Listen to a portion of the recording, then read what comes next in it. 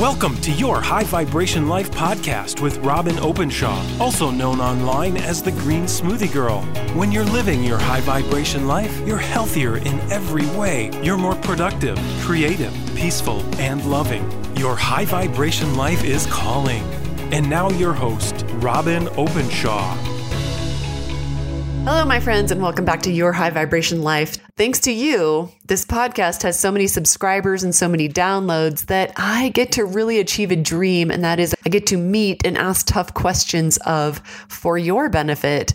Today, Dr. Joel Fuhrman, a medical doctor who is way ahead of his time in helping his patients understand the benefits of eating plant foods rather than animal foods or processed foods, and to challenge them to eat 2 pounds of greens and veggies a day. I took that challenge many years ago, and it reclaimed my health and my family's health. Joel Fuhrman, MD, is a board-certified family physician, a 6-time New York Times bestselling author, and nutrition researcher who specializes in preventing and reversing disease through nutritional and natural methods. Dr. Fuhrman is an internationally recognized expert on nutrition and natural healing, and he's appeared on hundreds of radio and television shows. Through his own hugely successful PBS specials, which have raised more than $30 million for public broadcasting stations, he brings nutritional science to homes across America and around the world. Dr. Fuhrman is a member of the Dr. Oz Show Advisory Board. He's involved with multiple nutritional studies with major research institutions across America. And this interview is going to blow your mind because it is a drink from a fire hose. Dr. Fuhrman, it's so nice to meet you, and thank you for joining us here on my show. You were out there long before 99% of the movement for eating a more plant-based diet even really got started. And we know that medical doctors can't bill insurance codes for teaching people how to eat. So how did you come to decide in one of the most lucrative professions there is, and as conventional as I'm sure your medical education was, how did you decide to help people eat a different and better diet? Well, I didn't really start that way. I was into nutritional excellence when I was a teenager on the United States World Figure Skating team, competing internationally for better stamina. And then my father was overweight and sickly, and I read every health book that was available at the time, including everything that Dr. Herbert Shelton wrote in the 1950s. So I decided to go to medical school with the specific purpose of becoming a physician specializing in nutrition. So I didn't adopt this methodology, these tools, these incredible tools to get people well when I was already a physician. I went to medical school with the specific intention of being a doctor specializing in nutrition, and utilized that education to add on to my otherwise self-taught nutritional education. And then I proceeded to, put it together from there and spend my whole life essentially reading and studying every nutritional study on human nutrition ever published, having read over, let's say, 20,000 studies and trying to put them all together into a cohesive program that leaves no stone unturned in aiding people to live their best life and live as long as possible and to reverse disease. So I actually became a doctor and chose to go to an Ivy League medical school because I wanted to take this different road and make sure I had the best opportunity to do so. What's it like to be a conventionally trained medical doctor? And for instance, tell us about, 25 years ago, if you've been in practice that long versus now. How do your peers in medicine react to your focus on nutrition or your practices that are outside of that? And has it changed any in the last 25 years? Is your profession friendlier to people who lean more holistically and nutritionally? Well, definitely I'm getting much more interest from hospitals and physicians wanting me to speak at their grand rounds and run courses and run events, and absolutely having more interest. But I think what turned it around for me was in the first 10 years of my practice, it was essentially practicing almost the same way I am today, except I got a lot of gossip, feedback from patients saying, oh, this doctor said, what am I going to live on carrots and celery the rest of my life and eat like a rabbit, or there was some suspicion. People thought I was a little strange. But when I started writing books, I think that turned it around because physicians in my area and other areas could read my books, could know what I stand for, and the evidence that supports my opinions. And they can't make up or concoct things that I'm saying that is weird or crazy. They knew exactly if they wanted to disagree with me, they'd have to disagree with what I really said and not something they're making believe or they twisting that I did say or didn't say. So I think that and the more books I published, the more respect and the more camaraderie and the more people I had coming on board to what my vision and viewpoints were, because they couldn't really argue with the science and the logic I put forth.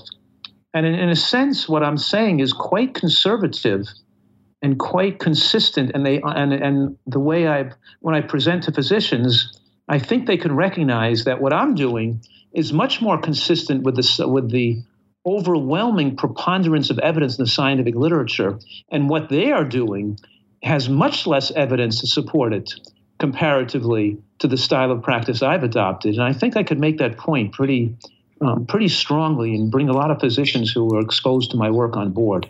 Well, that's a very good point. And, I read your book, Eat to Live, when I was a very young mom. And your book, Eat to Live, didn't just arm me with a different way of thinking. Your meticulous documentation of the research really made me, as a new mom, confident to move forward eating a plant-based diet, because there were people screaming at me and saying that I was going to, die or kill my kid of some kind of, mythical protein deficiency.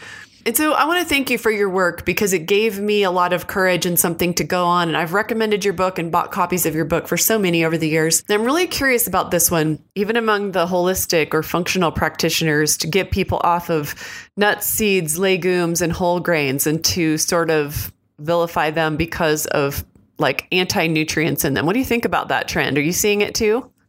Well, look, there's always going to be those people coming up with their own independent ideas and hypotheses to make themselves stand out in some different way to appeal to the masses with some fad or gimmick or trick, that's going to be a passing fad or never going to hold, like there was the Eat for Your Body Top diet. That was just made up nonsense. And once that was eventually lost favor, the Atkins diet lost favor for a while because there were so many long-term studies showing how dangerous it was to eat so much animal products with hard endpoints like death and cancer rates. And now we have a resurgence of that way of thinking. After a while, it comes back in. But of course, this idea that lectins in beans and the phytates in nuts and seeds and vegetables are somewhat anti-nutritious or lifespan shortening is another gimmick that doesn't have any scientific validity to it. Let me just expound on that a little bit. First of all, the idea that lectins in beans were bad and have anti-nutrients stemmed from the paleo movement because they were advocating meat-heavy diets and they wanted people not to eat grains and beans because they didn't think that primitive people ate beans. It's okay to have a hypothesis. I have nothing wrong with people having taking a guess on what they think might work and have a reason why they coming to that idea. But then you have to say, well, where's the evidence for that? What if we test it?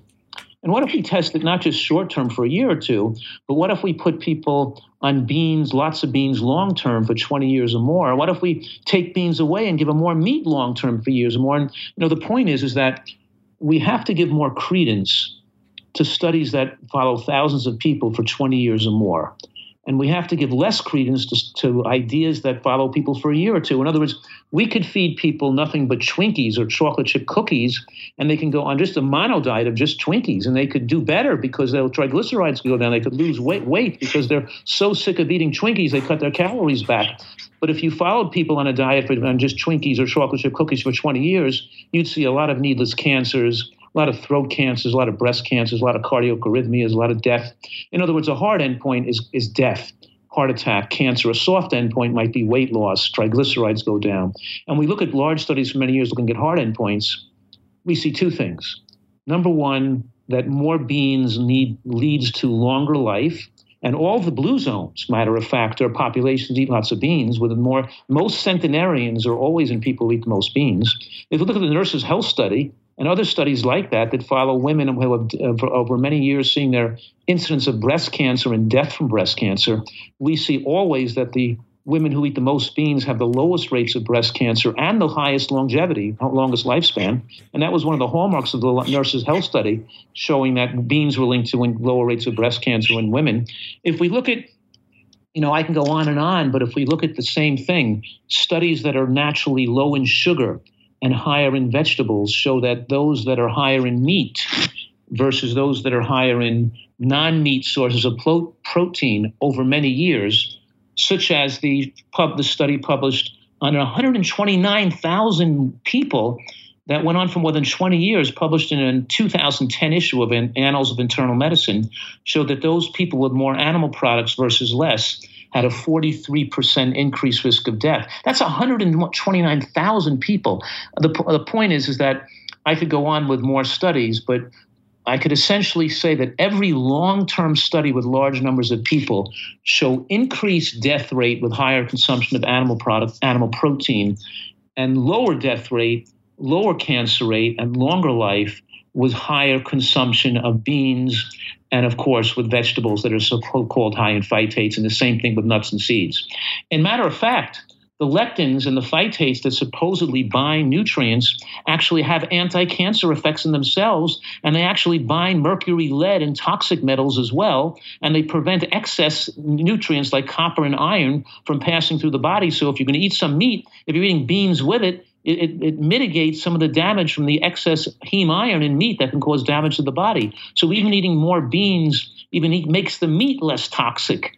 So there's a million different reasons I can go on why that hypothesis is wrong and has no data to support it and is somewhat irresponsible. And there's more books and more literature and more, internet advertisements interviewing this famous doctor from a famous university in Australia or New Zealand or in San Francisco, or this new doctor saying, don't eat this or don't eat beans or don't eat, and it's just really so irresponsible that these people are so poorly versed in the world's nutritional literature. They pick some idea, they pick some narrow amount of data to support it, and they're managing to convince their own followers just because people just want to grab onto some little magic tidbit that they think is going to be the answer to their problems. Oh, I absolutely agree. And that was a really great digest of so many of the fads. And I'm actually want to touch on a few more that are actually really popular right now. It was actually you who sort of educated me about the eat right for your blood type thing. And at the time I was, seeing the Diatomos making millions of dollars telling people that they had to exercise a certain way and eat a certain way based on their blood type. And you just took it apart in your book, Eat to Live. And when I'm explaining this to people, I often quote you in my own writings. That, all the cultures of the world, no matter where you came from, whichever continent your people adapted on, they all had all the blood types. And so thank you for that, because it clears the clutter. And I still to this day get asked about that all the time. You have mentioned, just to recap, if my readers are not familiar with the blue zones, Dr. Fuhrman has mentioned the blue zones. It's the 5 cultures all over the world that Dan Biener has discovered live to be over 100 at astonishingly high rates compared to the rest of us. And what do they have in common? Just to go back to that, you touch on the Nurses' Health Study, which is one of the biggest nutrition studies and wellness studies in history, very longitudinal, spanned decades. But just tell us the highlights of the blue zones. Well, and also the blue zones are exactly what you said, are areas where people have higher rates of living longer lives. And the hallmarks of the blue zones are people who naturally raise a lot of the own food they eat. They eat predominantly plants. None of them eat more than 10% of calories from animal products. They usually have social relationships outside of their immediate family that continue into later life. They're kind of at one with the earth in that they enjoy growing more of their own foods. It's funny because I get such a kick. Like today, I picked a lemon I live in New Jersey. I'm in a northern climate, but I have these special LED lights and a little greenhouse where I'm growing things indoors, and I have my own blend. I get such a kick out of growing my own food that I can eat and make myself. It's like it's like a little baby. I'm so proud of it, showing it to my kids and to my wife. Look at this! I made this myself. I grew this myself. You got to taste some of it. It's like an expression. It's so much fun to grow your own foods. It gives you such a good connectivity with the earth, and I think that's one of the hallmarks of the blue zones are there areas where people are actually involved with making their own foods and working with the dirt, being out there in the garden, in the forests, searching for or farming, or making some of your own food and not just buying it out of a package at the corner store, some connectivity with the earth. And of course, we're saying that almost all the blue zones are areas that eat beans and nuts and seeds as well. So we're talking here about a diet, and we can go into a million reasons why beans extend lifespan, but just to summarize it real quickly, they're the foods that have the highest amount of resistant starch, which gets broken down by bacteria in the gut to short-chain fatty acids. And the fact that they're so high in resistant starch means that they're a powerful prebiotic that promote the growth of bacteria in the gut that are needed to ferment the beans themselves and digest them. So regular bean eaters have higher amounts of beneficial bacteria in their gut. And the type of bacteria that you develop in the gut from the eating of beans are very adherent to the villi that line the small intestines, forming a biofilm that scientists call the second meal effect.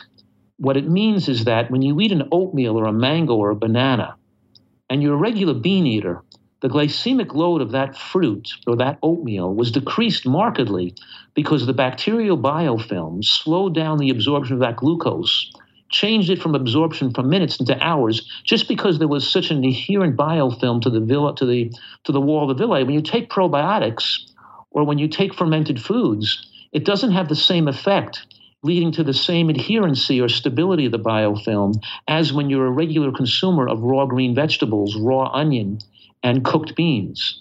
That combination, that trifecta, is particularly important and valuable for not only having their anti-cancer values, but actually keeping your glycemic load lower of the other foods you're eating. So there's a lot, we can go into more about that, but there's lots of reasons why beans are protective, and a lot of the pieces of the puzzle come together when you look at it very holistically, and you see all the benefits of being exposed to bacteria from the dirt and fruits and vegetables that you eat outside and right fresh from the garden, and the benefit of cooking beans and cooking mushrooms, together with those raw vegetables, have an incredible synergistic effect. So there's a lot of natural, a lot of science that explains why this works together when you do this whole program and how protective it is. I'm so glad to hear you defend legumes, because there's such a movement against it right now. I don't know if you're feeling that groundswell, but let's go from legumes and vegetables. There's such a huge part of my healing. I told you that my son was dying, failure to thrive, in and out of hospitals. The very short story is that not only did I lose 70 pounds and ditch all 21 of my diseases and get off of 6 prescription medications that I was on in my mid-20s, but my son went on to be a state level athlete, an MVP, 6'3", and it's really, you get some of the credit for that. I just have to say one quick thing, because it's kind of cool, is that, there's a guy, his name Connor Sachs, he's 18 years old. He's the best triathlete in his age group in the country today, going to be in the next Olympics. He's been a nutritarian since birth. What's so exciting is there's professional athletes and world-class athletes around the country now that have been following a nutritarian diet for many, many years, breaking records. And some of them have been following it since their childhood, like your son and like Connor, who's been doing it since he's born, getting just the incredible, these kids are doing so incredibly well, these young men and women, that it's just such a pleasure to see how they've developed, Well, and taking my son from failure to thrive, dying, full of mucus, his whole respiratory system, all the bronchioles filled with mucus, in and out of emergency rooms, to 4 healthy children, none of whom would ever be on an antibiotic. It's beyond proven in my mind. Now, really quickly, probably because a lot of people haven't heard the word nutritarian. Define that. Well, I coined that word nutritarian. I think it's very important because we have to have a way of calling what's a real healthy diet that's based to maximize human longevity and does not have any predetermined biases, that's looking to produce some philosophical agenda or an ethical agenda or an environmental agenda. It's just based on what's going to maximize human lifespan, and the same diet that maximizes human lifespan is most effective for reversing disease and protecting you against disease. So the word nutritarian just means a super healthy diet, and the nutritarian is about a diet that's rich in nutrients that humans need. a diet and a nutritarian is a person that believes that what they eat matters. And we can control our health destiny. We can't just put garbage in our mouth. We have to put good things into our body, and we get good results out as a result of that. And a lot of people out there are listening, and they're philosophical nutritarians.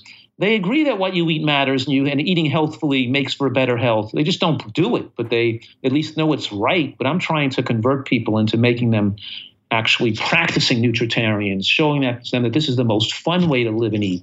It's the most delicious way to live and eat. It keeps your mental outlook and keeps you sharp and enjoying life and happy and getting more pleasure out of life. And it's much more exciting life when you have great health and you age slower and you can keep your physical fitness into your later years. So that's my job, is to motivate people and to give them the information they need to really counter all this negativity, and especially the negativity from the medical profession that makes people think the drug is going to be their savior and puts poisons in their body and the disguising it as being health care, because it's like bringing your car to the mechanic at the gas station with the oil light flashing on your dashboard because you burned it as a hole in your oil pan, and he cuts the wire to your dashboard so you can't see you're losing oil, and you go on driving it.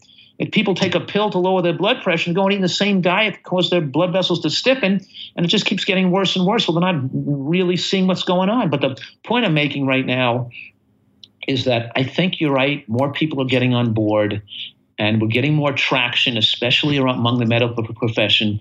And I get a lot of personal reward and satisfaction from speaking to and working with other doctors and nutritional researchers that are just as pumped up and passionate and exciting about this when they learn from me. When they hear this information, they learn more. What's interesting, I can just tell you how exciting it is for me. I'm sitting in the back of a room at a medical conference, and this interventional cardiologist who puts stents and does bypass surgery on people walks on the stage. And he says to the audience of physicians, he says, you know what? He says, 3 people affected my life the most in my life and my career the most. My mother, my father, and Dr. Fuhrman. Can you imagine he says that? And I affected his life, and he changed his whole medical practice, and he's not doing those procedures anymore. So imagine how rewarding it is when you hear doctors who literally changed their career because of my work. So, just so exciting. Well, I have been just so excited about getting to interview you because your work has impacted my life for literally decades. And there's 4 children that I've raised by myself who are impacted by your work, Dr. Fuhrman, and now they are having families of their own. So it really will just explode your brain when you think about the impact that we get to have. And now my career, Dr. Fuhrman, is in a similar field, teaching people eat more plants that are cheap and easy and delicious. And it really, you're just my top 3. You're top 3 in terms of impact on my life. So I'm so glad you've defended legumes, because I see so many even functional practitioners taking people on the AIP diet. And I'm sure that there's good things about the AIP diet. We're all friends, right? We're all trying to teach people to eat whole foods, and we line up more than we disagree. But just for the fact that I get asked this so often, and your answers are so dialed in terms of all these issues, I'm so glad you talked about how phytates and oxalates and lectins, all these anti-nutrients make people think that's a bad thing, when you said they're anti-cancer and they bind heavy metals and they help create this biofilm that allow us to feel full, and so many good things. Okay, I want to go to grains, and I want to take on the paleo and keto diets, but really fast, how do you feel about cultured foods, all the trend towards eating more plant-based cultured foods that we make ourselves? I think it's not necessary when you eat a healthy diet. And the problem with them is that many of them are too high in salt. I'm not against them per se if you can make culture foods without salt, but I don't teach people they need to do it for good health, because they simply don't.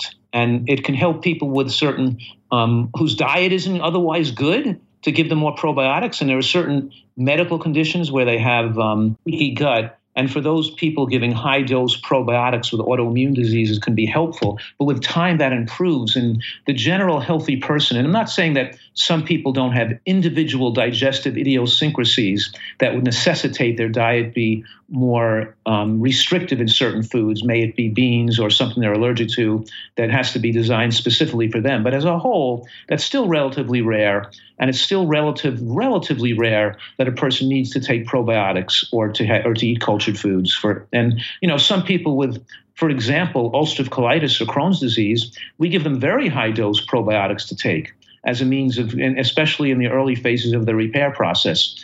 But certainly that's not something I recommend for healthy people or something necessary for healthy people. Interesting. Okay, so you've seen as one of the major fads in the last few years, if we banish grains and legumes like the autoimmune protocol and paleo diet and ketogenic diet do, then we are by almost forced to eat lots of meat. And so will you talk about grains, where they fit? I mean, I see tens of millions of people all over the world eating grains, some of the healthiest people on the planet in terms of not getting degenerative disease. Talk about grains and talk about the paleo and the keto diets. Number one, you're mentioning the grain brain and the wheat belly type diets where they're blaming gluten as the cause of obesity and all diseases, and how everybody should be avoiding gluten, not just people who are gluten sensitive. And I think to sum it up, those books are very sloppy science. And those people writing those books, I don't respect their work. They are not good at interpreting the scientific literature. I'll give you an example, perfect examples. Number one, I agree that a small percent of the population, not just people with celiac disease, but people who have gluten intolerance, but that's still less than 1 in 20 people. It's a very small percent of the population. So let's say 5% of the population should reduce their consumption of gluten-containing grains. That's we all agree on, and we could probably figure that out and figure out that some people should not be eating gluten. But what they've done in their books is they've taken studies on white flour and high glycemic carbohydrates like whole wheat pastry flour. Now, when you take a wheat berry and you grind it into a flour, you change the biological structure of that food. Instead of it being a whole food, it's now a processed food. Instead of it being a low glycemic food, it's now a high glycemic food. Instead of it being a food that has fiber and vitamin E fragments in it, it has no vitamin E fragments and almost no fiber. Even whole grains that are processed into a very finely ground flour are very high glycemic. The point I'm making here is that any high glycemic food you can look at, whether it's white rice or white rice flour, or wheat flour or white flour, is linked to higher rates of cancer and higher rates of heart disease. And we know that eating these high glycemic carbohydrates that are low in nutrients or low in fiber are a disaster. And they can be worse than eating meat even. And they're like eating sugar. But that didn't mean they can't use that study to support their anti-gluten position. In order to study something to support an anti-gluten hypothesis, you'd have to eat low glycemic wheat products that are either sprouted wheat products or the wheat berry when it's intact, or like steel cut oats before it's cut into oat flour. And I'm not saying steel oats have gluten; they don't. But the point I'm making is you can't study oat flour and then criticizing steel cut oats for the studies that were done on oat flour. You can't even take studies on flour, even whole wheat flour, and justify an exclusion or a blame of gluten, because it's not the gluten that's the bad part. But anyway, so I'm saying here is that what those books did is they took studies on white flour and they showed they had negative effects, and they said gluten was the reason for the negative effects. And so white flour has negative effects on everybody proportional to its inclusion in the diet. Even white rice is associated with increased risk of breast cancer. Of course, if your diet is largely vegetables and white rice is 40% of your diet, it's not so bad. But as you put more oil and more meat in there, or as you would increase more sugar and other high glycemic foods and more white rice, then things get worse. It crosses a threshold of danger. And likewise, adding white flour products can cause your otherwise suboptimal diet. And that's where these books went wrong, because they really haven't reviewed the vast evidence in the scientific literature to come to their opinion. They were too quick to write a book and to promote their opinion without knowing enough about the whole subject matter, including the difference between oil and like walnut oil to a walnut, or sesame seed oil to sesame seeds, or coconut oil to coconut. These people write books about nutrition, and they've got a very poor exposure to the scientific literature, and you have to have a very comprehensive, you have to devote your life many, many years to studying the evidence before you hopefully put a book together.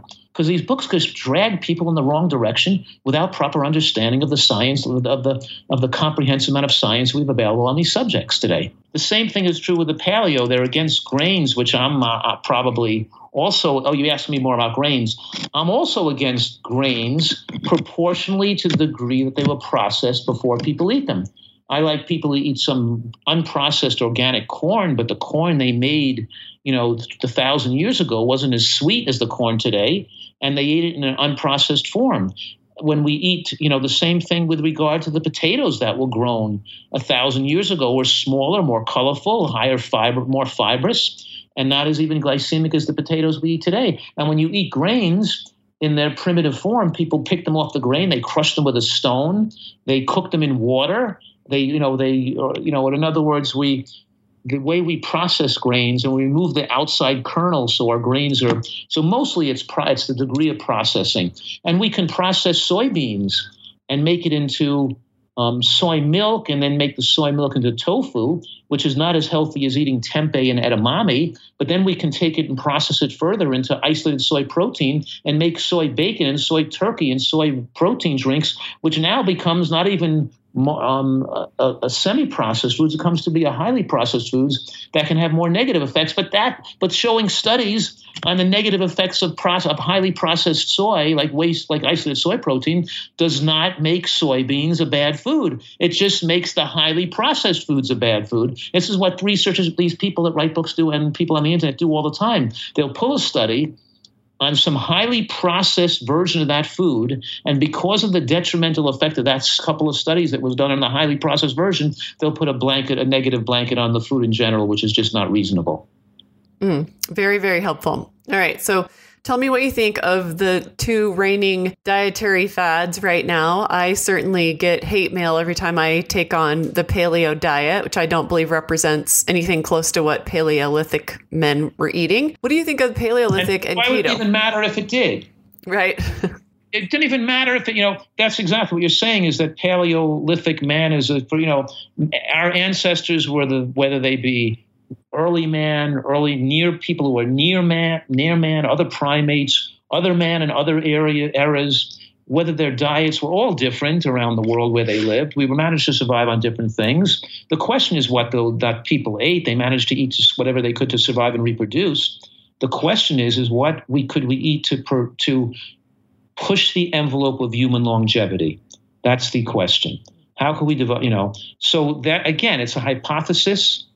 And the hypothesis doesn't even make sense, but nevertheless, let's consider it. Even if we considered it a relatively intelligent hypothesis, it's still been thoroughly disproven at this point and has no validity left to it.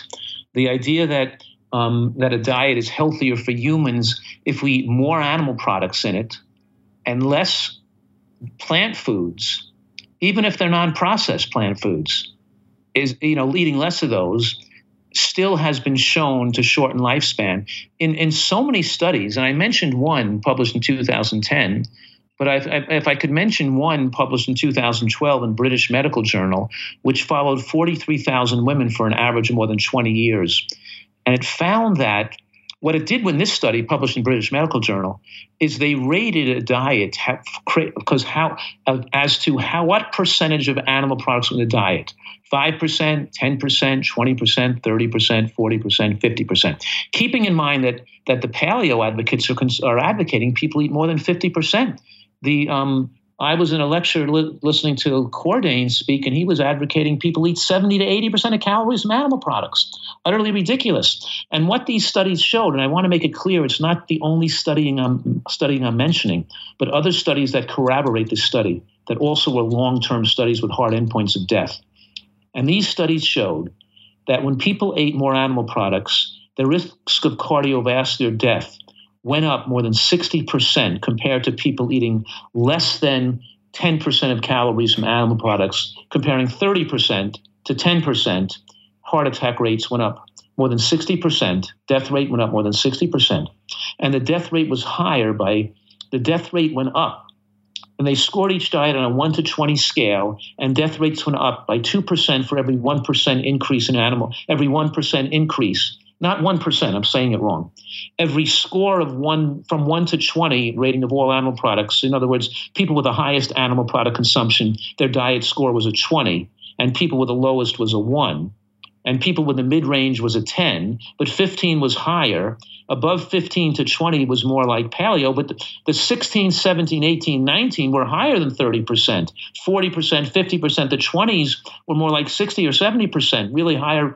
And we saw tremendous increased death rates in people following low-sugar, high-animal product diets. And we saw death rates increase by dramatic increases as animal products increase in the diet.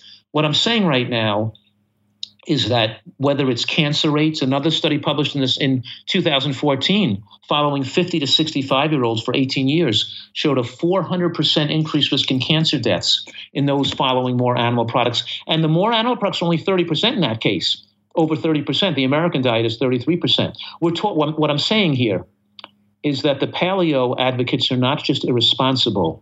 It's really almost criminally negligent in causing death, because we have so many long-term studies showing that diets that are that animal product rich, how even more deadly they are than the percent of animal products eaten by most Americans. It's the worst possible advice people could be following. And almost all nutritional scientists in the world reviewing this evidence, including the World Health Organization and the World Institute of Cancer Research, recommends people eat less animal protein and more plant foods in their diet, more fruits and vegetables and beans and nuts and seeds in the diet. The evidence is incontrovertible today that we have to eat diets of natural plant foods. That's it. And usually almost all nutritional scientists agree with that, unless they have some predetermined association, or they work for some food industry that's promoting eggs, or they work for some industry that are competing against the vegetable industry. We have independent scientists that all agree. The evidence is overwhelming that this paleo high animal protein nonsense, the Atkins, the Dukan, this stuff is just irresponsible nonsense. How about, I feel like every 5 years we need industry needs a new Trojan horse to bring in so that they can put billions more in processed foods, obsessed with macronutrients and grams of protein. How about putting your body into constant ketogenesis? How are you feeling about the ketogenic diet? Oh, it's another, I know it's a popular fad right now. And you know what they're also promoting along with the ketogenic diet is the eating of oil. Like, coconut oil and olive oil, because you're not going to, you get the word ketogenic means your body produces ketones because it's carbohydrates, starved from carbohydrates. And the brain the brain is designed to function on glucose in the normal state. In an emergency situation, the brain can, after we can break down we can break down protein to make glucose to fuel the brain. But if there's still no carbohydrate coming in for long periods of time, the brain wants to conserve muscle tissue. So it goes into a protein sparing kind of like emergency state where it starts to accept ketones as an alternative energy fuel. So brain cells can function on ketones instead of glucose. In doing so, the body becomes very acidic or acidotic. But in any case, ketones are acidotic. They age us fat. They age the kidney. The brain can function on ketones, and it may be true some year. We may sometimes discover that a certain type of cancer, like a certain type of brain cancer, may be receptive to some degree to a ketogenic diet, but we don't have that data available today. All we have available today is to know that ketogenic diets are low in phytochemicals, they're low in fiber, they're high in calories, they acidify the body, they promote aging of the body, and they promote certain aging of the kidney, aging of the liver. They prevent the body for DNA repair, because don't forget that a lot of our cells, because people are eating processed foods, diets low in plant foods and have low phytochemical stores. In other words, we have populations that universally and ubiquitously have low levels of antioxidants and phytochemicals in their tissues. And I measure these all the time. And the low levels of phytochemicals and antioxidants in your tissues prevent the cells from repairing the DNA and prevent the cross links that are damaged, the epigenetic changes, the methylation defects that accumulate and lead to cancer as they accumulate. And your body has the cellular machinery to reverse that damage, to prevent cancer that they're fueled by these phytochemicals. The natural ability of the body to cleanse itself is fueled by these high phytochemical intake. And the brain doesn't have a high ARE functioning. They need a constant exposure to bioflavonoids and antioxidants to keep the brain cells from aging. So the ketogenic diet is a diet low in phytochemicals, high in ketosis. It acidifies the body, it interferes with cellular repair and allows cellular machinery, allows the defects in the cells to continue to accumulate, and tells people they can eat coconut oil and olive oil and more fat and more butter and more this. But, it's essentially the opposite of what the anti-aging community has proven, is that the less concentrated calories we eat, the more we eat high nutrient, low calorie diets, rich in phytochemicals and antioxidants, less calories. It's the opposite. It's saying that instead of eating high on the nutrients density line, eating more foods that are nutrient rich and lower in calories, like green vegetables and berries, to eat more oil, which has almost no nutrient content. And less foods that are highly full of phytochemicals, like berries and green and orange and red vegetables that have carbohydrate in them, especially things like peppers, and tomatoes and onion and garlic and green vegetables and different colorful vegetables that are higher in starch, and beans, which are higher in starch. So they're trying to reduce the starch out of the diet so to make you go into ketosis. And in doing so, they're taking away some of the most powerful longevity promoting foods and anti-cancer foods that are on the dietary landscape and already been proven to radically extend human life. There's no studies that show that ketogenic diets over the long term have extended human lifespan. And we're talking here, you have to give credence to studies that have hard endpoints. And those hard endpoints are death and cancer and heart attacks, not improvements in weight or triglycerides or even diabetic parameters that are short term. Now, my nutritarian diet that's very rich in nutrients and is relatively low glycemic, by the way, as well, has also been shown, to cause 90% of diabetics to become non-diabetic. And it reduces AGE formation. Those AGEs are advanced glycation end products that form from high glycemic diets. So essentially what I'm saying right now is I'm agreeing with something in the paleo and ketogenic communities.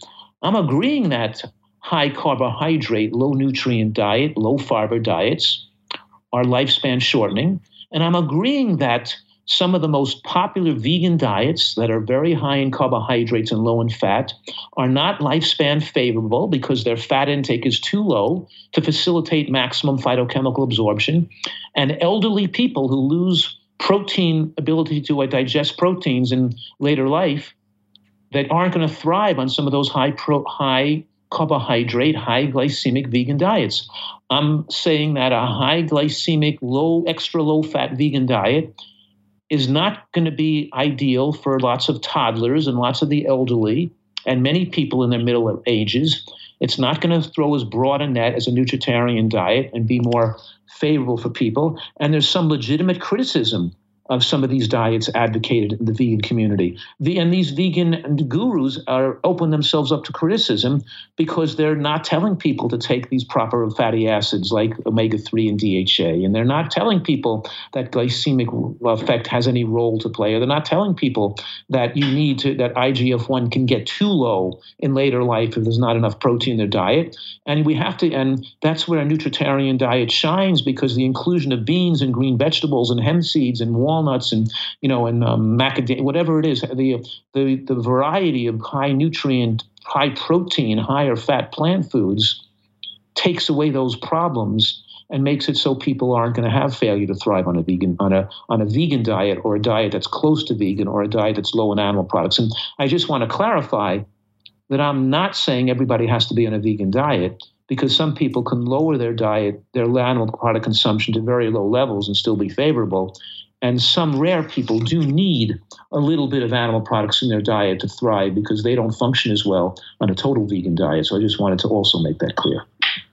Oh, this has been a wonderful masterclass in so many topics related to our wellness and nutrition. I want to put one more question for you, and that is, food aside, You get asked about food every day. You've been such a pioneer in the plant-based and whole foods movements. What else have you learned about life that you love teaching about these days? Just an actionable thing or two that has made a big difference for you in your, not just your health, but your happiness. What would you share with us? I think that there's so much to speak of there, and so much to share here, but I just have to say it has to do with, and I think everybody knows this, it has to do with kindness and goodwill for other people, and feeling that you are protecting your own health and well-being when you're actively trying to seek out ways to be useful to other people. And you're hurting your health when you're doing things that hurt other people. So it doesn't matter how people see you. It doesn't matter what people think of you. It doesn't help your health and your well-being to try to look good in the eyes of others. That's really almost irrelevant. What matters is how you feel about your own efforts and your own self and your ability to be useful to other people. That's what matters, how you see yourself, and whether in your seeing yourself, whether you have legitimate reasons to feel good about your own efforts in being useful to other people in your immediate world and, of course, in the world where your fingertips end. So, yeah, I'm saying that we can enjoy so much pleasure from this earth, and having a good life means that we live here with a main purpose to be happy in life. That's our major purpose, not to feel sorry for ourselves. Our major purpose is to be at one with others and the universe around us, and to appreciate the world, to protect it, and to protect other living things simultaneously. And it makes us really have a life that we can feel good about. Dr. Joel Fuhrman, you've given us some good news and good inspiration about what it is to be alive and to be happy and healthy living on the planet today. Thank you so much for being part of our show today. I so appreciate you. Oh, thank you, Robin. Appreciate the opportunity here.